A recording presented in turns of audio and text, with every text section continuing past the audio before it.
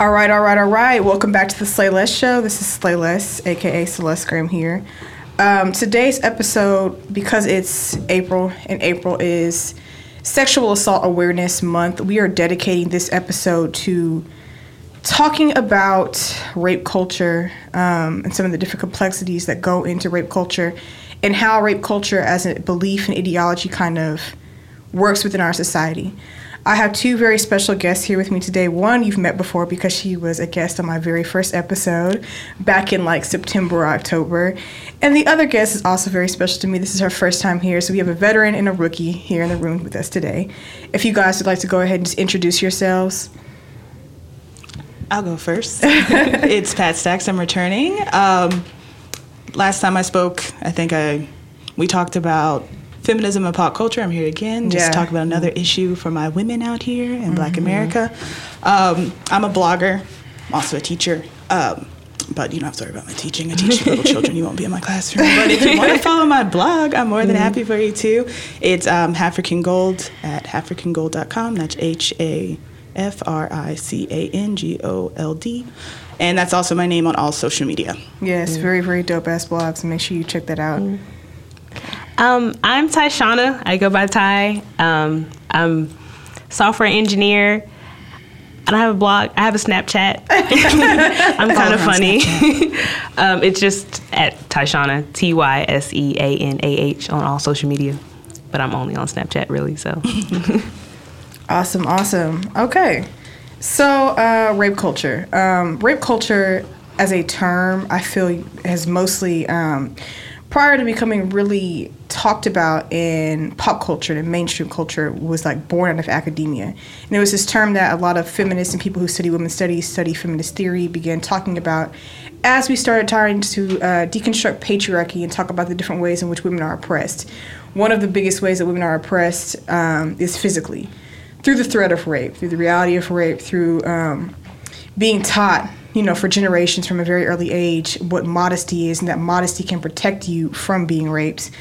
I think as Black women, we're very hypersensitive to what rape culture is because we live in a society where we are both Black, which in a lot of ways marks us as a marker of the way that we're treated, the way that we're perceived in society. And we're also women, which is also a very huge marker of the way that we're treated, the way that people see us in society. So I want to go ahead and just kind of segue into the very first question. Which of our expectations about gender, sexuality, and power promote rape culture, and how can we begin challenging them? Which is a lot to unfold, a very short question, but quite a bit to talk about in one question. Who wants to start us off? Okay, well, I can start us off. All right, cool. Let's just take it one at a time. Expectations as far as gender. There are huge gender roles that have been forced on us from a very early age. I can remember I have an older brother, and so I'm the younger sister. We're about 7 years apart. Just the fact that when my brother was 14 and 15, he could easily go out, go to the park, walk out by himself, go hoop. And this was before cell phones, anything like that. When I'm 14 and 15, you can't go anywhere. You're a girl. You're a girl. And I remember growing up and I'm like, what does that even mean? I'm a girl. I was like, that's never really made sense. Oh, you can't play in the dirt. You're a girl. There were always so many rules around being a girl that I never saw my brother had to have that much. He didn't have that much going on. His was more so don't cry. It was very simple. And then sexuality, of course, when you get more so of that freedom, big in college. Oh, a girl sleeps with somebody, she's a hoe, this, that, and the other. Automatically. From the gate. Girl can have sex with somebody's boyfriend. Whether she knows it's somebody's boyfriend or not, she's a hoe, she did this, she's a slut. Entire reputation tarnished. But the guy, he's still cool. He keeps his girl, he keeps his friend, he keeps his reputation. The girl, she got to go somewhere. Everybody, she's shunned. So there's always that difference of expectations. And you hear people, they'll even attack it. Even most recently with the Chloe and Tristan Thompson situation. That girl, she's a side chick. She's evil. She's this, she's that. But nobody's saying anything about him. You have your second pregnant baby mama, you out here wilding. He's been forgiven, of course. That's it. He's going back to his family. But she's a hoe. She this. She's a home wrecker. She's that. And then when it comes down to all of that power and promoting rape culture, it's always been told that men have all the power. Men, you don't get married till a man wants to marry you. You know, you always have to present yourself as walking in the spirit of a married woman, walking in the spirit of a wife. Like, all that extra, we give all the power and all the influence to men. When it comes down to being a woman, it's kind of like, well, you know, I'm the background singer to his Beyonce. You know, whatever he say, whatever you want to do, like, whatever his preferences are, I just have to hope that I'm it. Me and all 30 other girls, we all just have to hope that we doing the right thing at the right time on that second Tuesday on February and September, summer, spring. We gotta hope we with it. Like, it's just crazy. There's just so much that goes on to it, and it's just something that's from birth. That's all. It's promoted in the school systems, even with dress codes. It's promoted into religion. It's at the pulpit every Sunday. Like, it's everywhere. So absolutely, it's just societal. Like, absolutely, on all ends. Absolutely riddled with all of that. Ty, you want to go ahead and dive in? Yeah, I completely agree with all of that. Like, man, I was gonna say as far as just off top, you kind of assume that guys kind of make the first advance in any type of sexual advances. You kind of always assume that guys have to make the first move, and I think that kind of promotes, like, you know, if they go too far or whatever, they don't get that, like, I don't know, segue of, I don't know how I want to like word that. No stigmatism on anything. If a girl's too forward, she's like, yeah, she's thirsty. Like, she really coming. So you just kind of have to wait for something to happen. But then it's like, if it happens and you're not into it, it's like, okay, you should be glad somebody even wanted you. Thank you. Yeah, we should always be glad. Oh yeah, there's no that appreciation. Yeah, you should always be there. You're a Mm. woman. Don't you want this? Yeah, there's always that. Yeah. Did you want to say anything else on? Okay, no, you're good. Which were expectations about gender? Well, I mean, obviously we live in a highly gendered society. There are definitely expectations that are put forth on women and put forth on men that are very, very different, basically complete opposites. Like I said, I always talk about modesty because anytime we talk about rape or rape culture, the fault and the blame always falls into the woman. Like, well, what was she wearing? What was she saying? What was she doing? We'll dig up, dirt from 8 years ago. Well, she had sex with him, so she did this, she did that. So, I mean, she's obviously a slut. She's obviously a hoe. She deserved to have this happen to her. Not, even taking into account the way that we classify what a hoe is completely very gendered and very stigmatized and very just, like, problematic in and of itself. I mean, as far as our expectations about gender, we expect women to behave in a way that is docile and submissive to men. I think all in general. And that applies when it comes to sexuality. It applies when it comes to actual sexual relationships. Men are expected to make the first move, and women are expected to just kind of wait there. I think that definitely facilitates a power structure in which men get to have the ball in their court, which often can be very violent and very harmful to women. As far as, like, power, what's a great example? I mean, I think the Khloe Kardashian, Tristan Thompson, I'm glad you brought that up because I was on Twitter. Like, I'm sure, I know you're on Twitter. Always. We're both on Twitter. I'm like getting back into Twitter, but I'm always watching Twitter and watching what's being said in the social media atmosphere. And what has, like, really struck me with their relationship and with this whole situation is how so many women have blamed Khloe and the supposed side chick. Yeah. I think her name was like Lainey or Lonnie. Lonnie Blair. Lonnie Blair. And so what's kind of like struck me is like, well, she's a homewrecker. I can't believe she exposed him like that. And I can't believe she had her friends following them around and taking pictures and doing this. And I can't believe, and I'm like, yeah, maybe we can, like, be like, oh, that is kind of, like, suspect, that's kind of trifling. I really don't think it is. I'm just like, like, shit, like, there wouldn't be anything to follow if he didn't, give her the opportunity. I would honestly call it an absence of discretion. An absence of discretion, but I'm just kind of like, no one is, like, especially men, the comments that are coming from men, no one is saying, well, if he hadn't, gone and, had sex with this woman in the first place and started a whole side relationship with her, there'd be nothing to report. Right. There'd be nothing to say. There'd be nothing to, like, there would be nothing there for him to, like, for this whole situation to really even exist. And it always irks me that when we talk about rape, the blame almost always falls onto the woman. I mean, even in instances where we're involving like the legal system, we're involving the courts. I had a friend who worked for the Denton DA's office, and she said the first question that was always asked anytime they got a rape case was, class said, what was she wearing? And I'm like, shit, like, damn. Why is the conversation always like, what was she wearing? And why are we consistently teaching women not to be raped and not teaching men not to rape? Yes. Like, I'm just, there are so many instances, so many cases. Brock Turner, like this man is raping a girl behind a trash can. And the person who saw it was so traumatized to actually come out and witness something like that. They were just like, yeah, that's completely crazy. Like, can you imagine if you see this? Yeah, like, so this girl is like completely like unconscious behind a trash can, and then they don't want to put this jackass in jail. Right. Like the affluenza. Oh, well, he's not going to fare well. I'm like, he shouldn't. He shouldn't fare well. And then I'm like, nobody fare well. I watch a lot of Beyond Scared Straight. Nobody fares well in prison. No, and it's not meant for you to. And so I'm just kind of like, even in similar cases, and we have to be like intersectional in talking about this, because even in similar cases where there have been black men involved, Terry Crews, 12 years, 15 years, this, that, and the other, you're getting a hefty ass sentence. And I'm like, I'm not saying they're right. They're obviously wrong for raping too. Because we're going to get to like further on in this podcast, we're going to start talking about race and how that makes a factor and plays a factor in how this is handled. But I mean, you have to like look at that too, like, well, why the fuck isn't he getting 12 years? Yeah, and not even going as far as race when it comes to status. We had Kobe Bryant with his situation of where he allegedly sexually assaulted someone, and their biggest defense was, well, she had semen of 3 guys in her underwear, so he couldn't have done it. That even comes down to Cardi B. She was just talking about how throughout this whole Me Too movement, she's like, it's great that actresses in Hollywood are stepping up, but nobody in the urban industry is coming forward. You have girls who are video vixens, and they're like, she's like, you can go on a casting call, and somebody, just because they think you're some type of way, they'll pull their dick out on the interview and be like, how bad do you want it?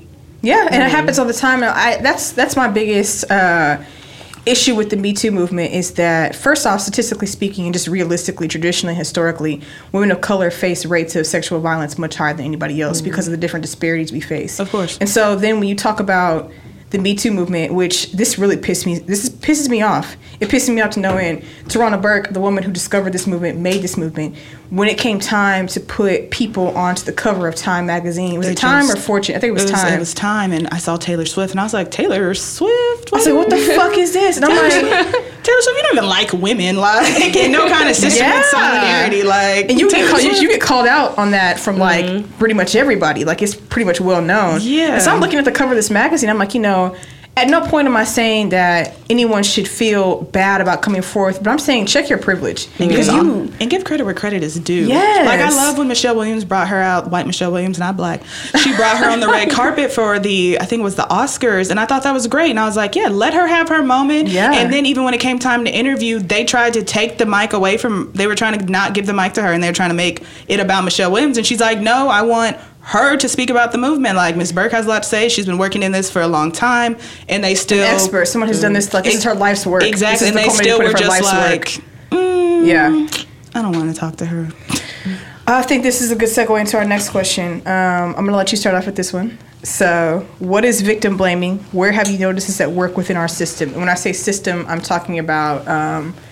pretty much any communal, public space, private space, pretty much our society in every single aspect. Where do you see victim blaming at work? I just see anytime anybody actually does step forward and wants to say, hey, this happened to me, automatically, like we touched on earlier, like, what was she wearing? Like, what was she doing? Like, why didn't you just do this? And that, like, it kills me when they're like, why didn't you just push him off? Why didn't you just close your legs? Like, why didn't you, like... They were there. And it's like the thing with Nelly, with the girl who stepped forward, and then it was like she was victim blamed into like going back and dropping all the charges, and then he goes back and is like, okay, now I'm gonna sue you for defamation. It's like, no, I'm not saying you didn't do it, like it's just too much for me. And you bring up a good point. Yeah. I didn't mean to cut you off. No, you're... No, I just wanted to insert this in there before you take over, but I think that a lot of people have a very poor understanding of, like, the trauma associated with sexual assault, sexual violence, rape, etc. And they don't really understand that especially, first off, it's hard enough to come forward when the person isn't famous, okay? Let's be very clear about that. Like, rape is nothing easy to talk about. I mean, we have so many cases where women are so afraid to come forward that they end up killing themselves. They, you know, start doing other things as far as like coping mechanisms, drugs, so on and so forth, self-harm just in general. But then, you know, when the person is famous, it's even harder because you have, like, this girl has come forward and said she was receiving death threats. I'm like, really? Is it important enough for you to receive death threats in 2018? I'm like, what the fuck? Right. So, you know, all these different things. And so I'm just kind of like, you know, I think people have a very poor understanding of, like, the actual process. Not to mention, you know, even going to the police and actually going forward and actually trying to actually take legal action against the person who assaulted you is really hard because we don't even guarantee rape kits to people. No. Like, that's not even, you know, like... They're so far backlogged. They're so, yeah, they are. States. In so many states. And I just actually read about that, like maybe a week or so ago? I saw an article and I was like, what the fuck? And I mean, it's not surprising at all to me, but I think people have a really poor understanding of what it actually takes to be that courageous, to be that brave. And I don't even like using that word courageous and brave. I'm like, it shouldn't have to be like you taking, like you having to be the heroic one. Well, I came forward. Like, it is heroic. It is an act of heroism on your part for you personally. But I'm just kind of like, you know, even the language we use to address people who do come forward. Oh, well, she was brave enough. Like, anybody who doesn't come forward, oh, you're a fucking coward. Right. Bye. Exactly. So, you know.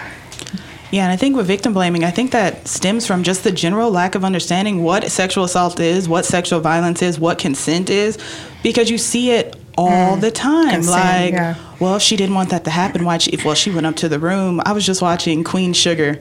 I need to start watching that because somebody was talking about that today. Season 1 and 2 are on Hulu. Stream it. Yeah. But the big plot for the big plot point for one of the sisters is that her NBA husband. He's like, I guess he's like the Kobe of his team. They're about to get into their fourth or fifth championship ring. And right before the season starts, there's a rumor that comes out that a few of his teammates have been indicated in a sexual assault case.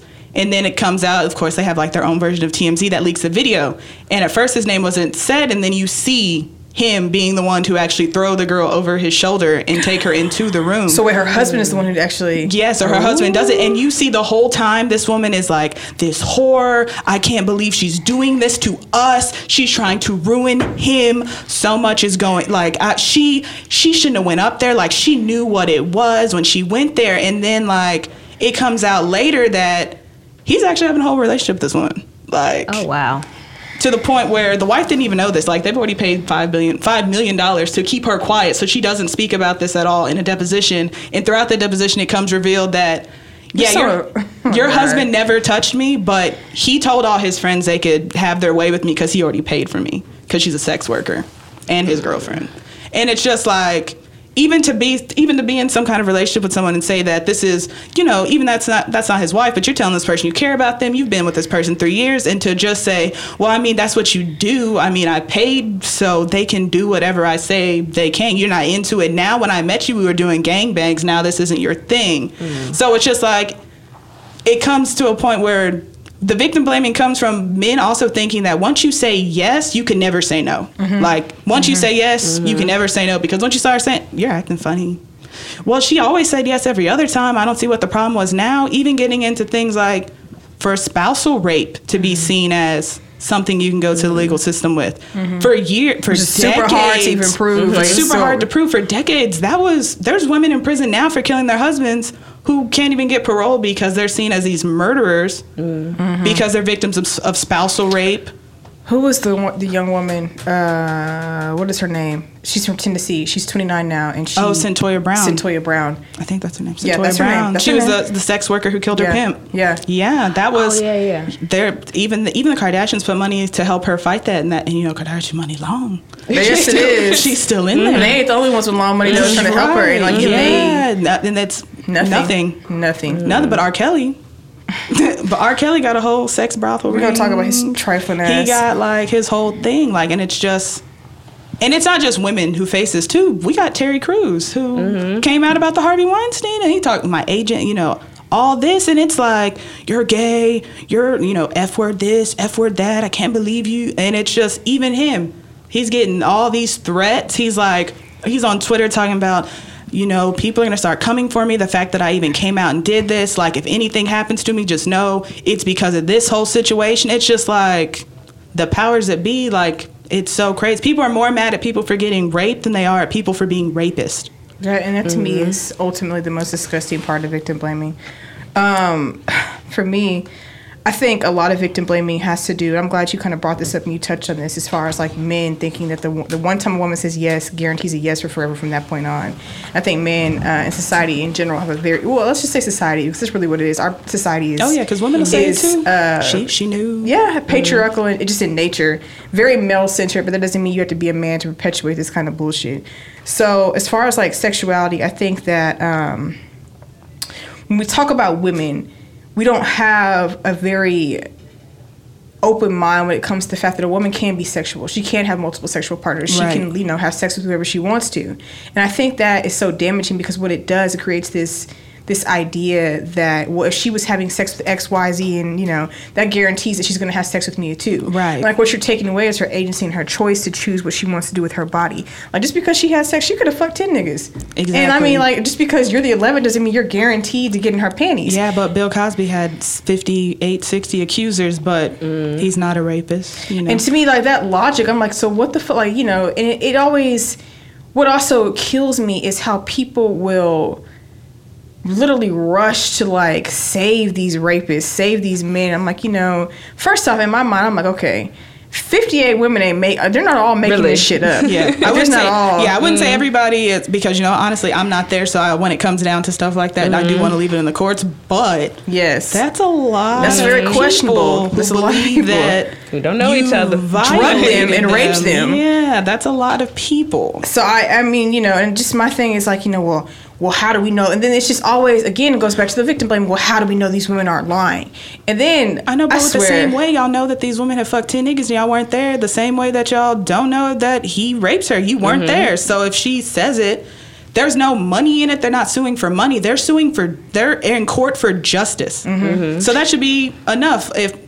To me, that would be enough. It would. And then Bill Cosby, what killed me during the night, I've gotten into so many arguments and like had to just like completely curse people out over this, is like, especially Bill Cosby. You know, for so long he was like our black hero. He was our black respectability. You know, like, he's a doctor. He creates a TV show where he's a doctor and his wife is a lawyer, and they have this beautiful family and this beautiful home and they have all this money. And so, you know, he was like this pinnacle of like what we really wanted white people to see us as far as like, you know, what black culture could be, like the pinnacle of what we could be. And so, you know, when all these women start finally coming forward, which, you know, I think our generation, and me and my mom has had this conversation, she's like, you know, well, these allegations against him, she's like, this shit isn't old. This shit has been going on for years. So women have been, you know, hush about it. It hasn't really come to the forefront until now because they really haven't had the platform to say anything. But she's like, they've been saying that Bill Cosby's a rapist for years. Yeah. And she's like, you know, what always kills me is how black people especially will want to silence black women. We love our social heroes. For the cause of like, well, we don't want to, you know, white people already dislike us so much. We can't talk bad about Bill Cosby because he's our black hero, he's our black savior. And I'm like, you know, like, what the fuck? Like, even the same thing when we talk about, who's the black guy that's on the Supreme Court? Clarence Thomas and Anita Hill. Yeah. And, you know, years later, this pissed me off. His wife is still writing letters to her asking that she apologize for coming forward. She's not going to, Becky. And she shouldn't. And she shouldn't. She's so I'm like, what the fuck? Like, calm down. What are you doing? So, I mean, victim blaming for me, I grew up in West Texas, which is like, it literally is the movie Friday Night Lights, like literally. So like football, you know, athletes, they run everything. The entire town revolves around them. Oh, that's Texas. And so, even if your team really sucks. That's Texas in general, but it's like, team sucked for years, and football players were still seen as like gods around campus. Look, listen, and Greeks. Listen, all of it. And so you get to that point where they have so much power within like their social circle that I remember this girl came forward and she accused one of the football players, and he was really good. He, you know, was seeded to be picked up by like a D1 school and go on and do all these great things. And this nigga hasn't done shit with his life, which is kind of funny to me. But he raped her. He did, and like a lot of people knew about it. And she finally came forward, and because she had a reputation for, you know, X, Y, and Z, or what people thought she did. Let's put that out there, because like, you know, reputations is really what perception is. People perceive you to be. Right. And she ended up having to leave school. Yeah. Because it got to the point where, like, you know, she'd be in the hallway and like people would just jump her out of nowhere. Wow. Because of like what they thought that she was trying to do to him. And there's a lot of thought that goes into these reputations that are built, whether it's the woman or whether it's the man in the situation, or, well, maybe let me take that back, whether it's the victim or whether it's the abuser in the situation, because it's not always male, female. A lot of times the abusers are admired, especially when it comes to this Hollywood thing, like with Bill Cosby. He's a great example. He's admired for doing so much for the black community, but in the same time, like, you have to separate the art from the artist. Yeah, he had a great mind to create this show that would uplift the black community as far as how we were seen and perceived through television throughout America.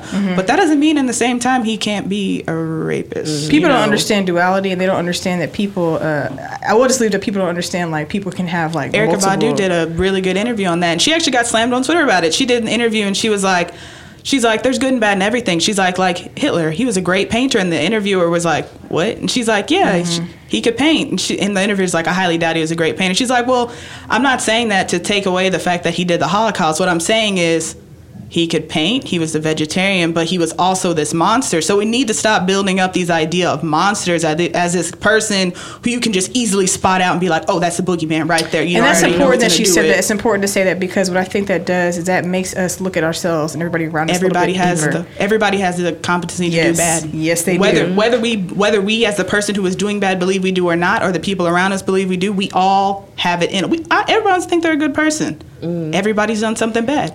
We've all done something illegal. Something shady. Yeah, something illegal. Yeah, anything. Like, we've all done something, but would we want to be like, oh, I'm not a bad person, you know, even though we know, ooh, I knew that was bad, but I'm still good, you know? And that's kind of the way they kind of just brush that off, like, nah, he did this one thing good. Nah, he's good shmoney forever. He can never do anything bad. Nah, he never killed puppies. He's never done that. That's a lie. There's a video of you killing puppies. He would never. That's not him. That's not him in the video. No. It's like, you have to... And people become, I think, especially when we're talking about celebrities, people become so attached to this image. This image of what this person is and what they represent, that they don't want to believe that they could actually do that. And that's especially the case with Bill Cosby. I think...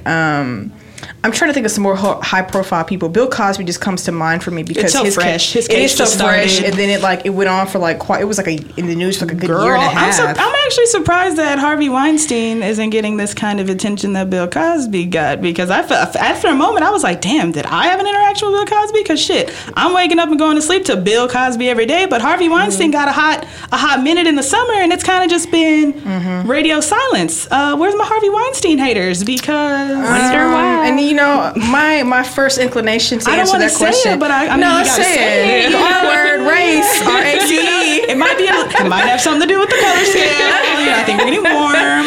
Yeah, I mean, I think you're absolutely right. All right, so let's go ahead. I'm going to skip past this next question and go to number 4. So where do we notice the trivialization of sexual violence or the minimization of actions, belief, and values that eventually contribute to this problem, the problem being rape culture? So I'll read that again because that's quite a bit. Where do we notice the trivialization of sexual violence or the minimization of actions, beliefs, and values that eventually contribute to this problem? You want to go? No, you can. I just, one thing that I think gets kind of pushed to the side a lot is just like when children kind of show behavior that's kind of sexually inappropriate, and then you come on to, like, you know, it gets to the point where there's like actual children who are molesters, and then it's just like this weird area of, hey, this is my child and I know what he's doing, but do I call the police on him, or like Oh, there's a lot of that, you know? So it's just like, it's a gray area. So you just kind of just, oh, boys are being boys, or they're just children, they're just playing, like, and then it just grows to something worse because they think it's okay. There's a lot of, go ahead, sorry. Oh, there's a lot of gay men who come out and say that they were molested by peers as a child. There was, this week, the New Yorker, what is his name? Juantos Diaz. He talked about childhood trauma, and he talked about how he came out to his family and told, when he came out, that was Don Lemon. Don Lemon talked about when he came out the closet, he was like, well, since I'm living in my truth right now, I'm going to go ahead and be honest with my whole family. When I was younger, there was a child that him and his friends, they molested me, and I didn't really know what to do with that, and it caused a lot of confusion. And I didn't really know who to tell because it was somebody who was closer to the family. So when you get into that, that's a huge gray area. It is a gray area, and I mean, I've countless stories of it happening either by a family friend or somebody very close, and then the family being like, well, we'll just hush and not say anything about it because we don't want to. First off, they don't want to, you know, especially if it's a family member. No one is in a rush to send their family member to jail or put them in a position where they're having to face some type of legal repercussion. Uncle. Yes, and I feel like, you know, I feel like every family has one. Fortunately for me, it wasn't actually my immediate uncles, but I definitely had an uncle that actually went to prison for doing that shit. They had to extradite this nigga from Spain because he left the country. And it's just one of those things where I think I'm so glad you brought up children, because I think a lot of ways we don't talk about this enough when it comes to children, which you would think that we would because they're children. But I think also we stigmatize certain things that children do into, like, for instance, my niece, I posted about this on Facebook because it pissed me off so bad. She's at a daycare, and my niece doesn't like to play with girls. She likes to play with boys for the most part. She likes blocks and stuff like that. And so I went to go pick her up, and me and the lady got into it. Like, I had to, like, real life curse this bitch out. And she was just like, you know, I kind of feel like Nia likes to play with the boys. And she stopped there. Okay. I said, okay. I said, is she doing anything inappropriate with the boys? Like, I don't know where this conversation is going. Well, no. So this is the first time. I said, okay, well, you have a good day. Get Nia, leave. Second time. Nia likes to play with the boys. I said, okay, once again, I was like, we've had this conversation before. I said, what is she doing? Well, I just feel like, you know, she likes to hide behind stuff and play with the boys and do this. And I'm like, okay, is anything inappropriate going on? Well, no. Okay. I don't want to have this conversation with you again. Like, I'm leaving now.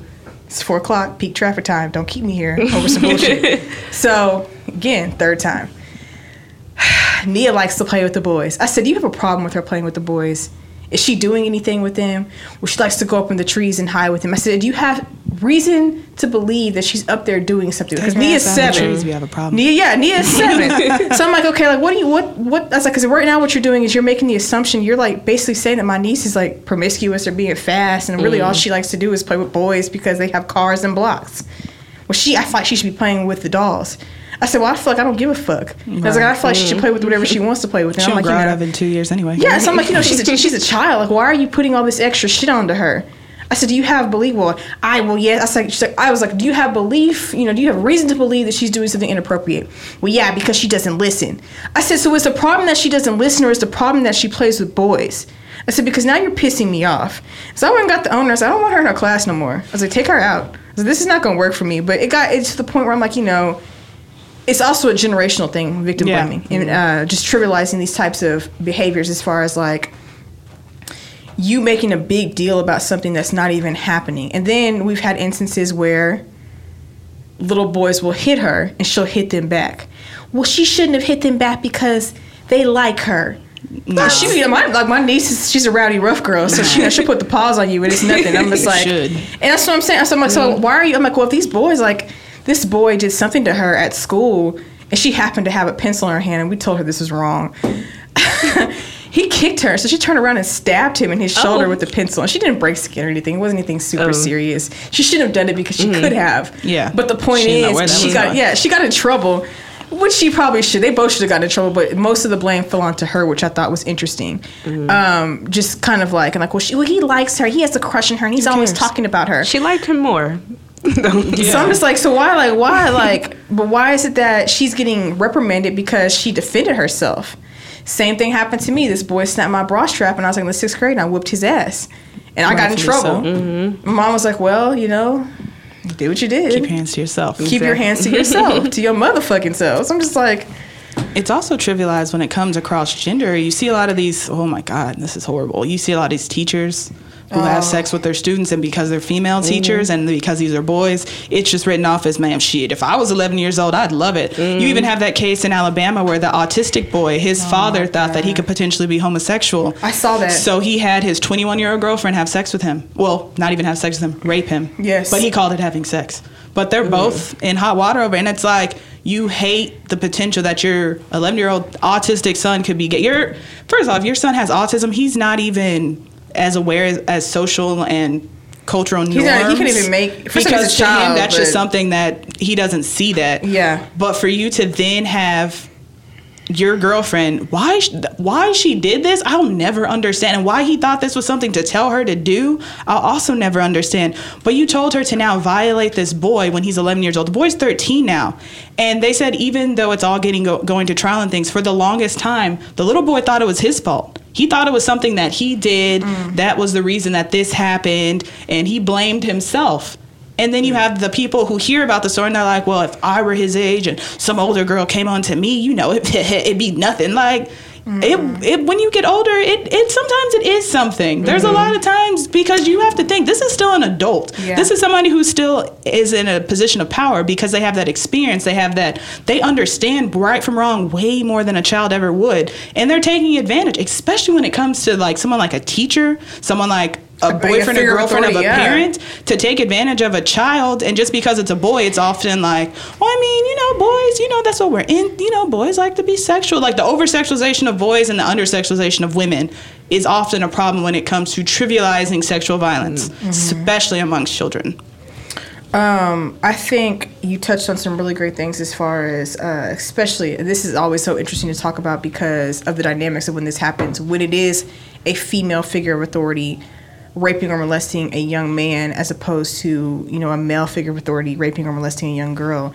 I mean, one thing that comes to mind for me, and this has always just struck me as weird, is, I don't know, like, I used to be like a huge Lil Wayne fan. I feel like anybody who like graduated or went to high school or had a Weezy for President t-shirt. Yeah, it's like Young Money, Cash Money. So, and like just him doing various interviews saying that his first sexual experience was when he was 11 years old. This woman gave him performed oral sex on him, and Birdman was the one who orchestrated this whole thing. Right. And I'm just kind of like, at the time, like looking back on that, it struck me as weird then, but now knowing what I know, I'm just like, like you real life got molested. Like this woman was like violating you. And I think that when we talk about that, we trivialize the actions that take place with young men so much. I won't say more. I don't want to say more because I don't like the oppression Olympics. I don't want to compare. But I do see instances where they're literally told to be thankful. Yeah, and brush it off. Brush it off. Like, you're a man now. Right. And so I hate that. I think with young women, and I've talked to my grandmother about this, I think this is like definitely, it's something that there are definitely a lot of different generational implications when we talk about this, because she grew up in like rural Arkansas, and she was like, she's like, I think, and this trivialization, I think victim blaming kind of go hand in hand. She was like, we were literally taught to hide our bodies growing up. It's like literally hide them because like it would entice men into like being violent, or entice them into like being like sexually ravenous and all this different shit. And she was telling me these stories about how her mother, my grandma Ibby, if I'm not mistaken, is a child of rape because her preacher raped her great grandmother. Wow. And so and it was because like when he was asked about this, it was because, well, she was so pretty and she was so curvy and she was so this, and so like just kind of like trivializing and victim blaming all at the same time, and nobody went to bat for her. Wow. Because they said that she looked so much older. And I'm just kind of like, it's one of those things where that's so dangerous, because what it does, that is like the pinnacle. Admonish responsibility. Yeah, and I think that trivialization of these actions and like these different things that are taking place is really the pinnacle of what rape culture is. It's like saying, oh, well, it's not that big of a deal, and brushing it off, even though this is something that's deeply, deeply seated into our reality, into our culture, into our society. Oh, guys. Yeah, that's all you can really do after that deep sigh. Yeah. Okay. This is a good one. Are we apathetic to the reality of sexual violence in our community? And when I say community, I'd like us to find a focus. We can talk about society at large, but I'd like us to also focus on the Black community, because I see some really interesting things happening within our own racial, ethnic communities that are kind of different than what you see in larger society. Anybody want to dive in? I think, Patrice, it's actually your turn. Oh, okay. When it comes to our community, that's a lot to unpack. I feel like you see a lot of black men vocally, even though they don't say it directly, just through the things that they say about women, they just don't have a lot of value for what a female opinion is, especially a black woman's opinion. And these are a lot of men who are raised by primarily women. Yes. You know? And taught to simultaneously hate and belittle them at the same time. Like, there is this video out of these 4 black boys who are like, if a girl has sex with you on the first date, does that make her a hoe, yes or no? And they all go around one by one. I haven't seen this. I've seen it. Yeah, and they all go around one by one. They're like, yeah, you know, because guys can have sex on the first date, but, you know, girls can't. And somebody made a reply about that, and they're like, he's like, yeah, they're right. Like, guys can have sex on the first date, but girls can't. And somebody's like, well, then that just means all men are having sex with each other. And he's like, no, you're not understanding what I'm saying. What I said is, men can have sex on the first date, but girls can't. And they're like, so who are y'all having sex with? Who are you having other? sex with? Like, and it's even just to have somebody echo that mindset, they don't even see how stupid it sounds. Yeah, like, it sounds ridiculous. It's ridiculous. And I just thought that was so weird. And there's always these, oh, you know, when people get into arguments, it's always just, you know, why don't you go shut up and raise your kid? You know, you're a single mom this, you're a hoe that. And it's just like, why are you saying that? You have your mother's last name. And where's your father? Like, you over here coming, wishing that on somebody else, and you are a product of that. First of all, like, that's scary. I'd have to have a serious talk with my child. Like, look, this is what you can become, and we ain't about to do that shit over here. And second, it's just like, who taught you that? Like, who taught you to hate women for the choices of men? Like, that's so disgusting, especially being a product of somebody who was raised without a male figure. You then turn around and take that aggression out on women outside, but then it's like, oh, I love my mom, I love my granny. I think this was a great example of this. This isn't a sexual assault or sexual violence case, but this interview with Charlamagne and Monique, I think this was a great way to display how black men devalue the work of black women and don't even notice that they devalue it. The entire interview, Monique and her husband, he's on the phone, he's talking about how, you know, we asked for more, we wanted to do this, we wanted to negotiate, they turned us down for the Netflix deal. And the whole time Charlamagne's not even, you can just tell he's not listening, because the questions he asked, they've already answered. So he's basically finding a way that he can disprove what she's saying. And at the same time, he'll be like, you know what, you are a legend, you are this, you are that. So if I'm a legend, like you say that Chris Rock and Dave Chappelle are, if I'm a legend, why is it wrong for me to demand more for my work than it is for Amy Schumer to demand more for her work? Well, she just did this, she just did that. And she's like, no, you're not listening to me. I've been in the comedy community. I'm 50 now. She's Academy Award winning. Yes, she's like, I've been in the comedy community for decades. Yes. And for a woman, she's like, I'm the first, she's like, the Queens of Comedies, we're the first and only all-female comedic group to come out and sell out continuously. So for you to say that my numbers aren't racking up with hers from some comedy show she did last year, that's not making sense. He's like, well, you know, you haven't done anything really recent. He's like, well, she's like, well, I did This Christmas in 2016. Would you say that was a hit? Yeah, that was a smash hit. I loved it, this, that, and the other. Well, in 2016, I'm irrelevant for my work in 2016 and 2017, but she's still relevant. I'm not seeing work. He's like, well, no, you know, it's just, that's not what I mean. And he's like, it just seems like it's just a you know, a case-by-case circumstance. And she pulls out all these other situations. She's like, well, if all these black women are coming and saying that it's a race and a gender issue, that we're not getting treated, we're not being valued for our work, we're not getting paid fairly to our white, female, and male counterparts, how are you going to say that's a case-by-case issue if we're all saying the same things in different parts of entertainment? And he just didn't have anything to say. Why didn't you negotiate? I don't know. Well, I heard from Netflix that I called Netflix and asked. I'm like, but you weren't there. And you're trying to talk over two people that were, because you're so dead set on she don't deserve that much. She don't deserve it. I don't see why you think you deserve that much. Why wouldn't she deserve it? She's an artist. She values her own work. Yes, absolutely. And she can ask for how much she wants. She definitely deserves more than $500,000. Yeah.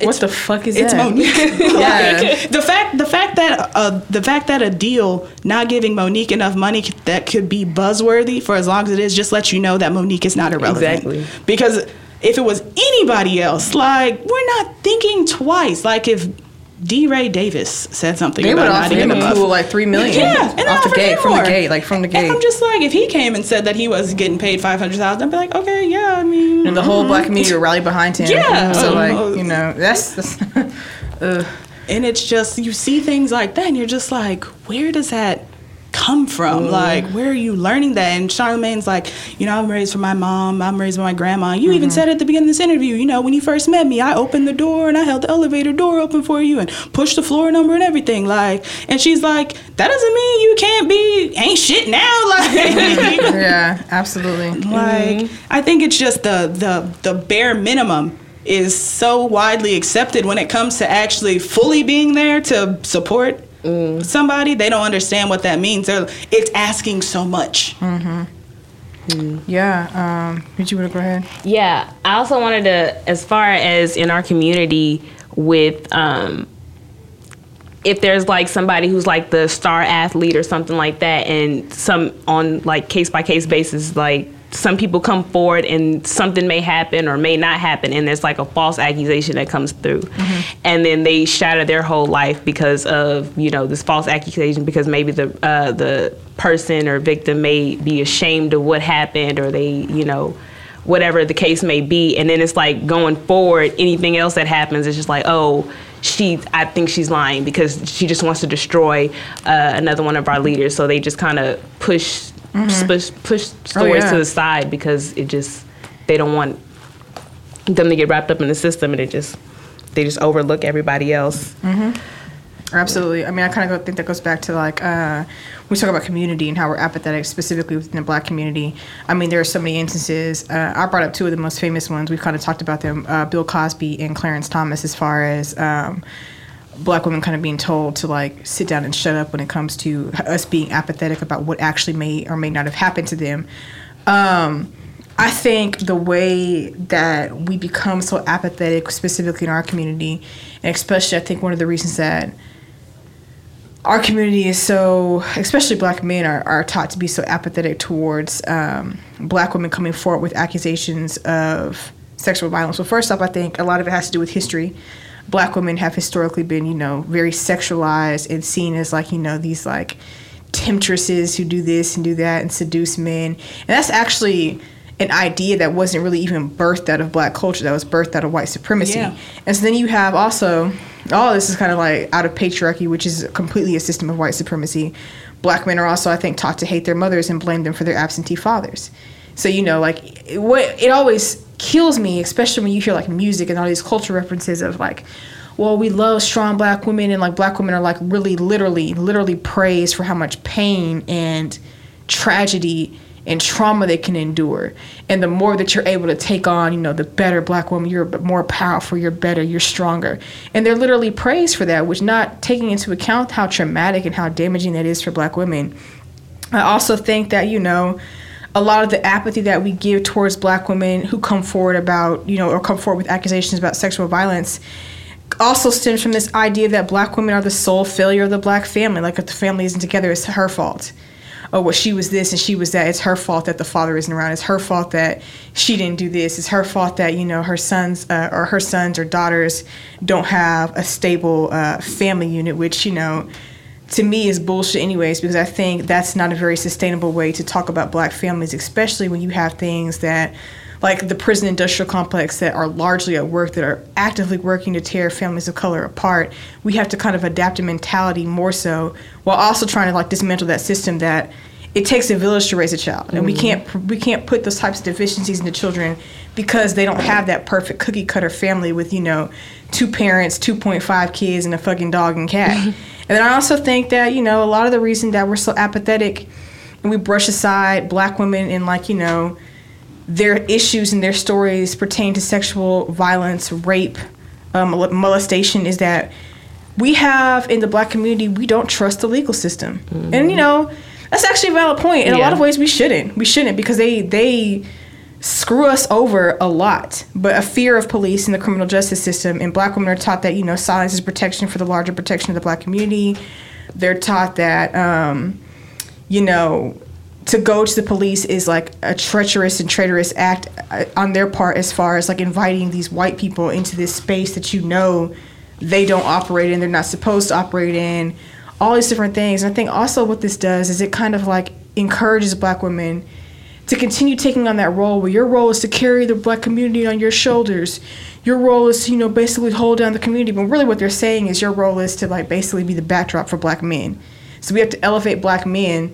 And I always say this, I'm like, you know, I wait and I hope and wish for the day that Black men start to realize that patriarchy is a system that wasn't designed for them. At all. Mm-hmm. At all. It's not a system that, so like you telling a Black woman to be quiet about what her lived experiences are, whether it be sexual violence or anything else, is not helping the Black community at all. What it is, it's a hindrance. I mean, point blank. Because they want to be the MVP at all times. But when it comes to that too, that's, I don't know, that's so strange to me that it has, I don't know, like, I'm always perplexed by the way that I see see Black men that I've interacted with, the things that they say at the same time saying that they love the predominant woman of their life. Like, it's just on why they love her. So mind-boggling. So, you know, my mom, she always held it down for us. She got us everything we wanted, this, that, and the other. Yeah, man, fuck that bitch. You know, she wasn't shit, blah, blah, blah. She's like, she got a kid at home. I'd never wife a bitch with a kid. Like, so you're basically saying your mother, exactly, who's the same woman. Right. I've literally heard men say this shit. I'm just like, and then, in real life. And it's like, oh, I can't believe your girl, she went home, she sucked my dick, and she go kiss the kids. I'm like, well, I'm like, what? I mean, so you think you're a mother? So you think in the whole 18 years that you were living in your mama's house that she never got no dick?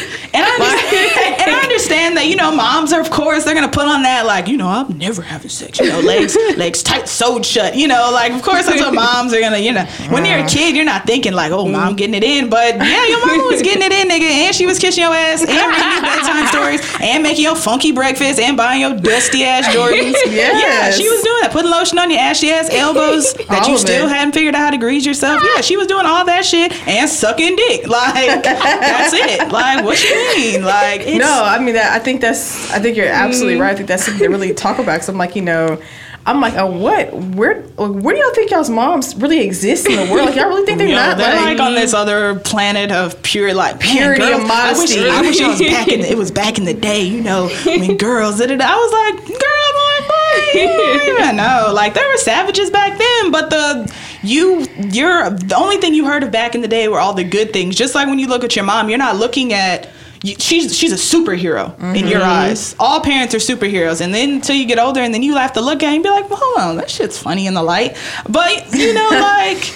they don't understand that. Like, they don't understand parents, mamas as a person. They're just like these figures, like, she did it all without a nigga, you know. And then they turn around and be that nigga and leave a girl so they can do the same shit. And I'm just like, that's not character building. It builds character for them, they think. It builds them, makes them strong. I'm like, that's no, nigga, no. That's really harmful. I literally heard actually, like, this guy I used to date. He was talking about his mom and how he grew up with his mom. He was basically in a very accusatory tone. He's like, I was always taught to believe that my dad was, like, you know, an alcoholic. He's like, and I finally had the conversation with my dad, you know, about why he wasn't really there. You know, a lot of what he said made sense. So I was like, okay. And that first off, was a superhero off. First off, so like you spent all 20, you know, however many years of your life care of you since she popped taking out. care of you and all your siblings, because it's a lot of y'all. And so then, like, and your dad, but you meet your dad like once or twice, and he really wasn't that. And like, he my tried. mom, yeah.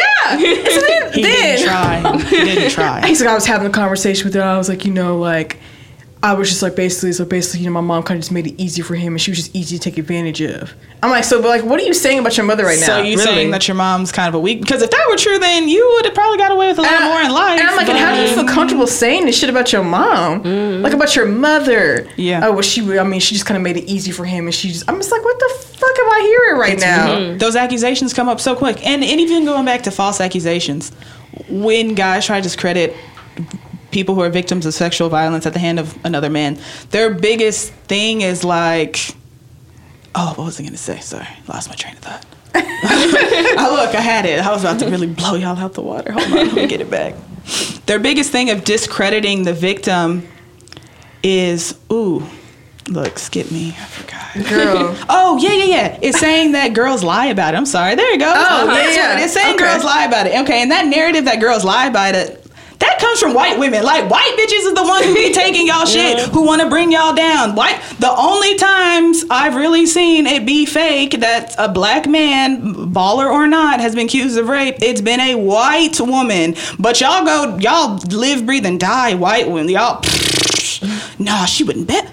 Nah, Rebecca ain't say that shit on me. And Rebecca be the main one on point. Yeah, that nigga did it. He fucked me in the ass. I didn't even ask him to. Like, y'all that be the main one. Emmett Till didn't die because he whistled at a black woman. Let's get it clear. A black woman's lie wasn't the one that took Emmett Till down. That was a white woman. White women been sending y'all niggas to jail for their husbands, brothers, daddies, uncles, cousins, lovers, whatever, for decades. Black women...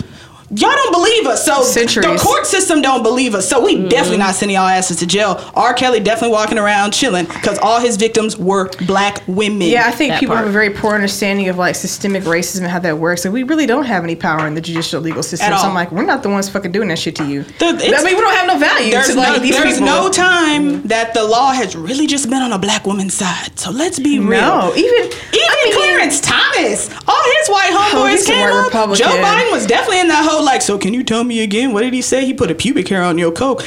Long Don Silver, I don't think he said, say it again. Tell us the story again. She was sitting up there saying the same damn story every fucking day. And they all sitting there like, nah, you ain't about to fuck up our Supreme. Run that shit back again.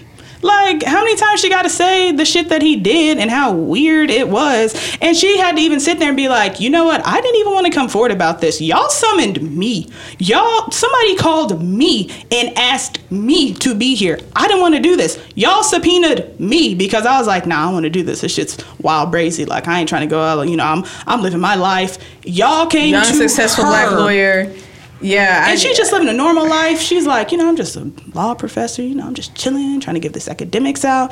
And y'all came for her. She wasn't trying to, it's not like she was in competition with him and trying to take his seat or anything crazy like that. It's so trash. It's so trash. And then his wife still, to this day, still writing letters to this woman telling her that she needs to apologize. I'm like, you know, why? If anybody deserves these hands, it's definitely his wife for sure. I mean, he does too, but his wife, I'm like, bitch, are you for real? And the craziest thing is, men just think, not men, abusers, and then their supporters who are generally male or representing the male narrative, they're just so comfortable with saying that, even if it comes to a court of law, they're so comfortable with saying that, oh no, you're trying to break up his life, you're trying to ruin this, ruin that. Can we just get some accountability in the court of a public opinion? Like, can you just give him accountability one-on-one, me to you, me, you, and him? Like, can you just give him that? Y'all want it to be so, oh, the court said he didn't do it, I don't think he did it. But I just want you to give me accountability here, one-on-one. We already know the court's probably going to fuck it up. A woman,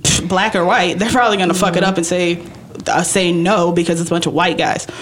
But can you just say in a one-on-one? Like, why is that so hard? And that's what kind of boggles my mind, is the fact that you can't just say it, even though it's not being brought. You can't just say it one-on-one that it's fucked up.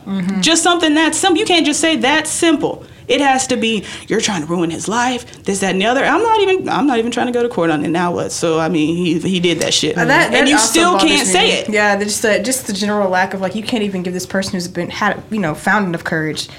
And actually, like, because that's hard. It's really hard to do, to come forward about these type of accusations, especially when the person is famous or decorated or celebrated, for you to be able to come forward. But just like the general lack of, like, we can't even give the person who's coming forward with these accusations just a tiny bit of human dignity. And sometimes they're not even facing, like, legal anything. They're just telling their stories. Simple. Yeah, I mean, I think when Anita Hill came forward, it was highly unlikely that anything was going to happen to Clarence Thomas. Right. He's a fucking Supreme Court justice. And all she wanted, and she didn't even care whether he made it to the Supreme Court or not. She was just like, well, y'all asked me to be here, and I'm just here so I don't get fined. So, I mean, basically. Y'all said I had to come to the press conference, and I'm here, you know. She wasn't even trying to be there that many days. She's like, I didn't want to really do this, but y'all said y'all subpoena me, and I'm a lawyer, I know what it means. Like, very simple. This next question, are survivors of sexual violence stigmatized or even quietly discouraged from speaking out? I mean, I think we've kind of answered that in so many different ways. In short, yes. Yes. I mean, yeah, we'll just leave that as a resounding yes. Okay, so which of our widely accepted or perhaps even celebrated social roles, behaviors, and group dynamics support the potential development of sexual aggression? I want to start off with this one. just our ideas of what manhood is and what masculinity is. I mean, toxic masculinity, you can't talk about rape culture without also talking about toxic masculinity, and that men have to be in control at all times, and that, you know, your value as a man and like your value as your I guess the spectrum of like where you are as far as like masculinity depends on where you stick your dick and how many times you can stick your dick into, you know, and how many people you can get to, like, you know, basically sign to the fact that you're the man and you're the guy. And I think also, I mean, when we're talking about toxic masculinity and talking about how we celebrate these behaviors, I think, you know, a lot of I've seen this, and I don't know how much people have really talked about this, and I actually need to like look at some of like the research and think pieces that are out there, but I think men are celebrated for being very deceptive towards women.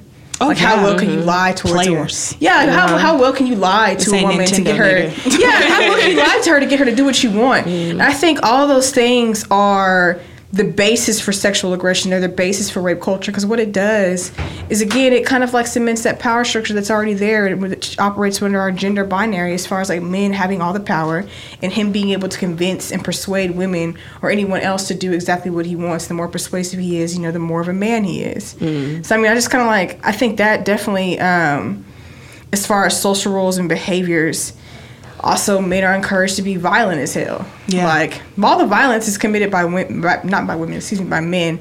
I was taking a class at TWU a few years ago, and they were like, the professor was like, there's less crime at TWU. Why do you think that is?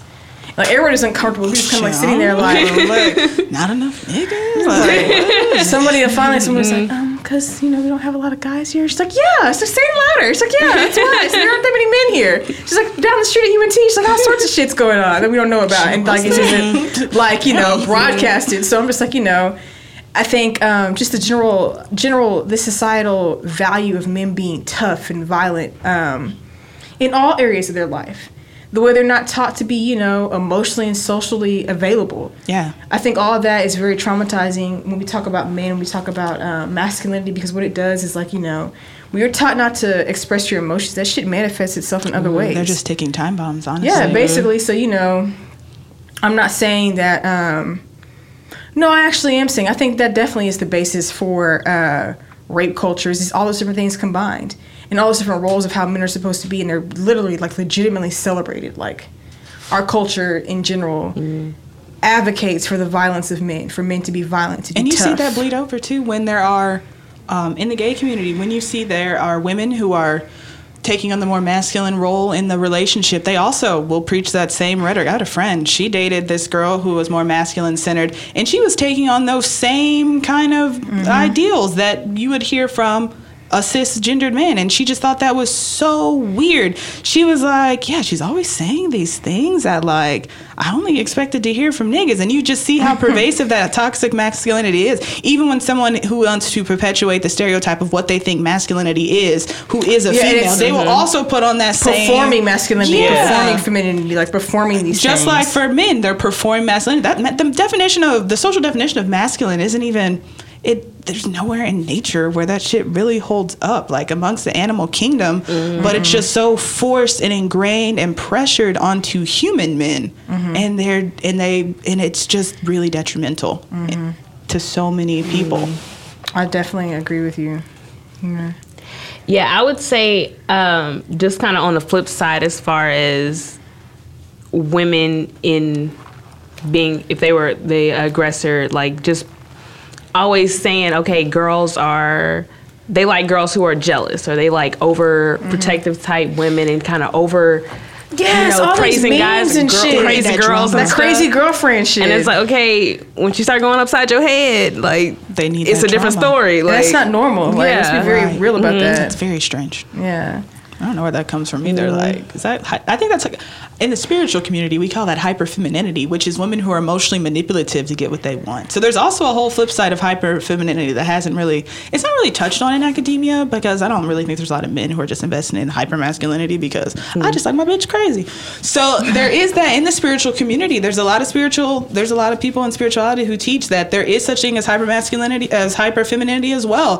The hypermasculine is men who are very overly aggressive, very emotionally emotionally hindered, mostly due to how their daddy issues how their daddy issues are manifesting. And for women, they're taught to be so manipulative emotionally because they are more emotionally advanced than men, that is the main weapon in hyperfemininity. So it's on both sides. Like, everybody's affected by these stupid gender roles. I mean, yeah, you look at like magazines, especially Cosmopolitan from like, 30 or 40, even 50 years ago, and like, this is how you get your guy to do what you want without actually telling him what you want. And I'm like, that's like so unhealthy. Yeah, that's just so stupid. That shit is like ridiculous. I'm like, what all it does is create an atmosphere where, you're basically not communicating because you're taught that you can't communicate first, and that it's not your communication is not going to be valued by him. It's so not what healthy. you have to do is you have to manipulate him to do what you want to do. And then what you were saying as far as like this crazy girlfriend, the cult, like I see so many memes. Well, if your girl doesn't do this, if your girl doesn't do like. I saw a meme where this girl took this boy's PlayStation and shit and put it in the bathtub. Yeah. Like, if your girlfriend doesn't do this, she doesn't really love you. She's not crazy about you. I'm like, what the fuck? Like, she's literally something's wrong with her ass. Like, if she'll do that, like, I'm more than certain she'll actually physically harm you. You need to get out. And I used to hear that a lot when early dating. I was like, I used to be like, I'm still probably to this day. I'm like, I'm single because I'm not crazy. I'm not doing all that. Like, I'm really not about that. I'm just like, I'll break up with your ass. I feel like if you bring me out of my character so much to where I'm like breaking things and destructive, I don't want to be with you. No. I don't want to be with anybody who does that to me.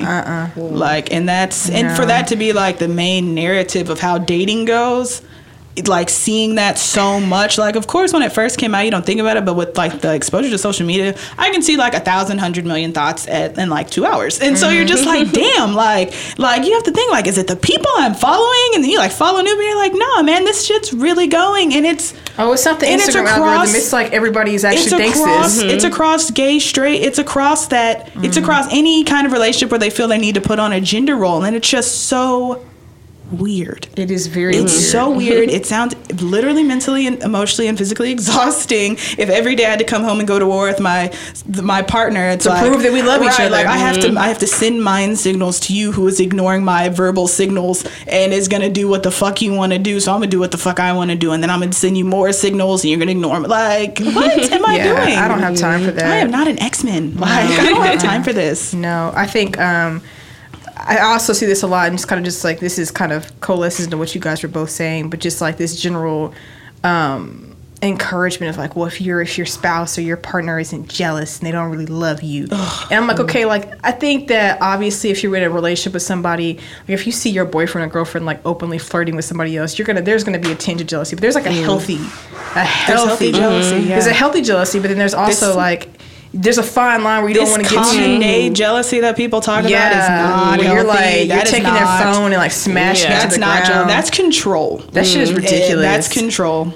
You liked her picture on Instagram, like, and I'm just thinking, I'm like, that was 6 months ago. Like, and I'm always just thinking, I'm just like, wait, you liked a picture on Instagram? Like, this is a fight.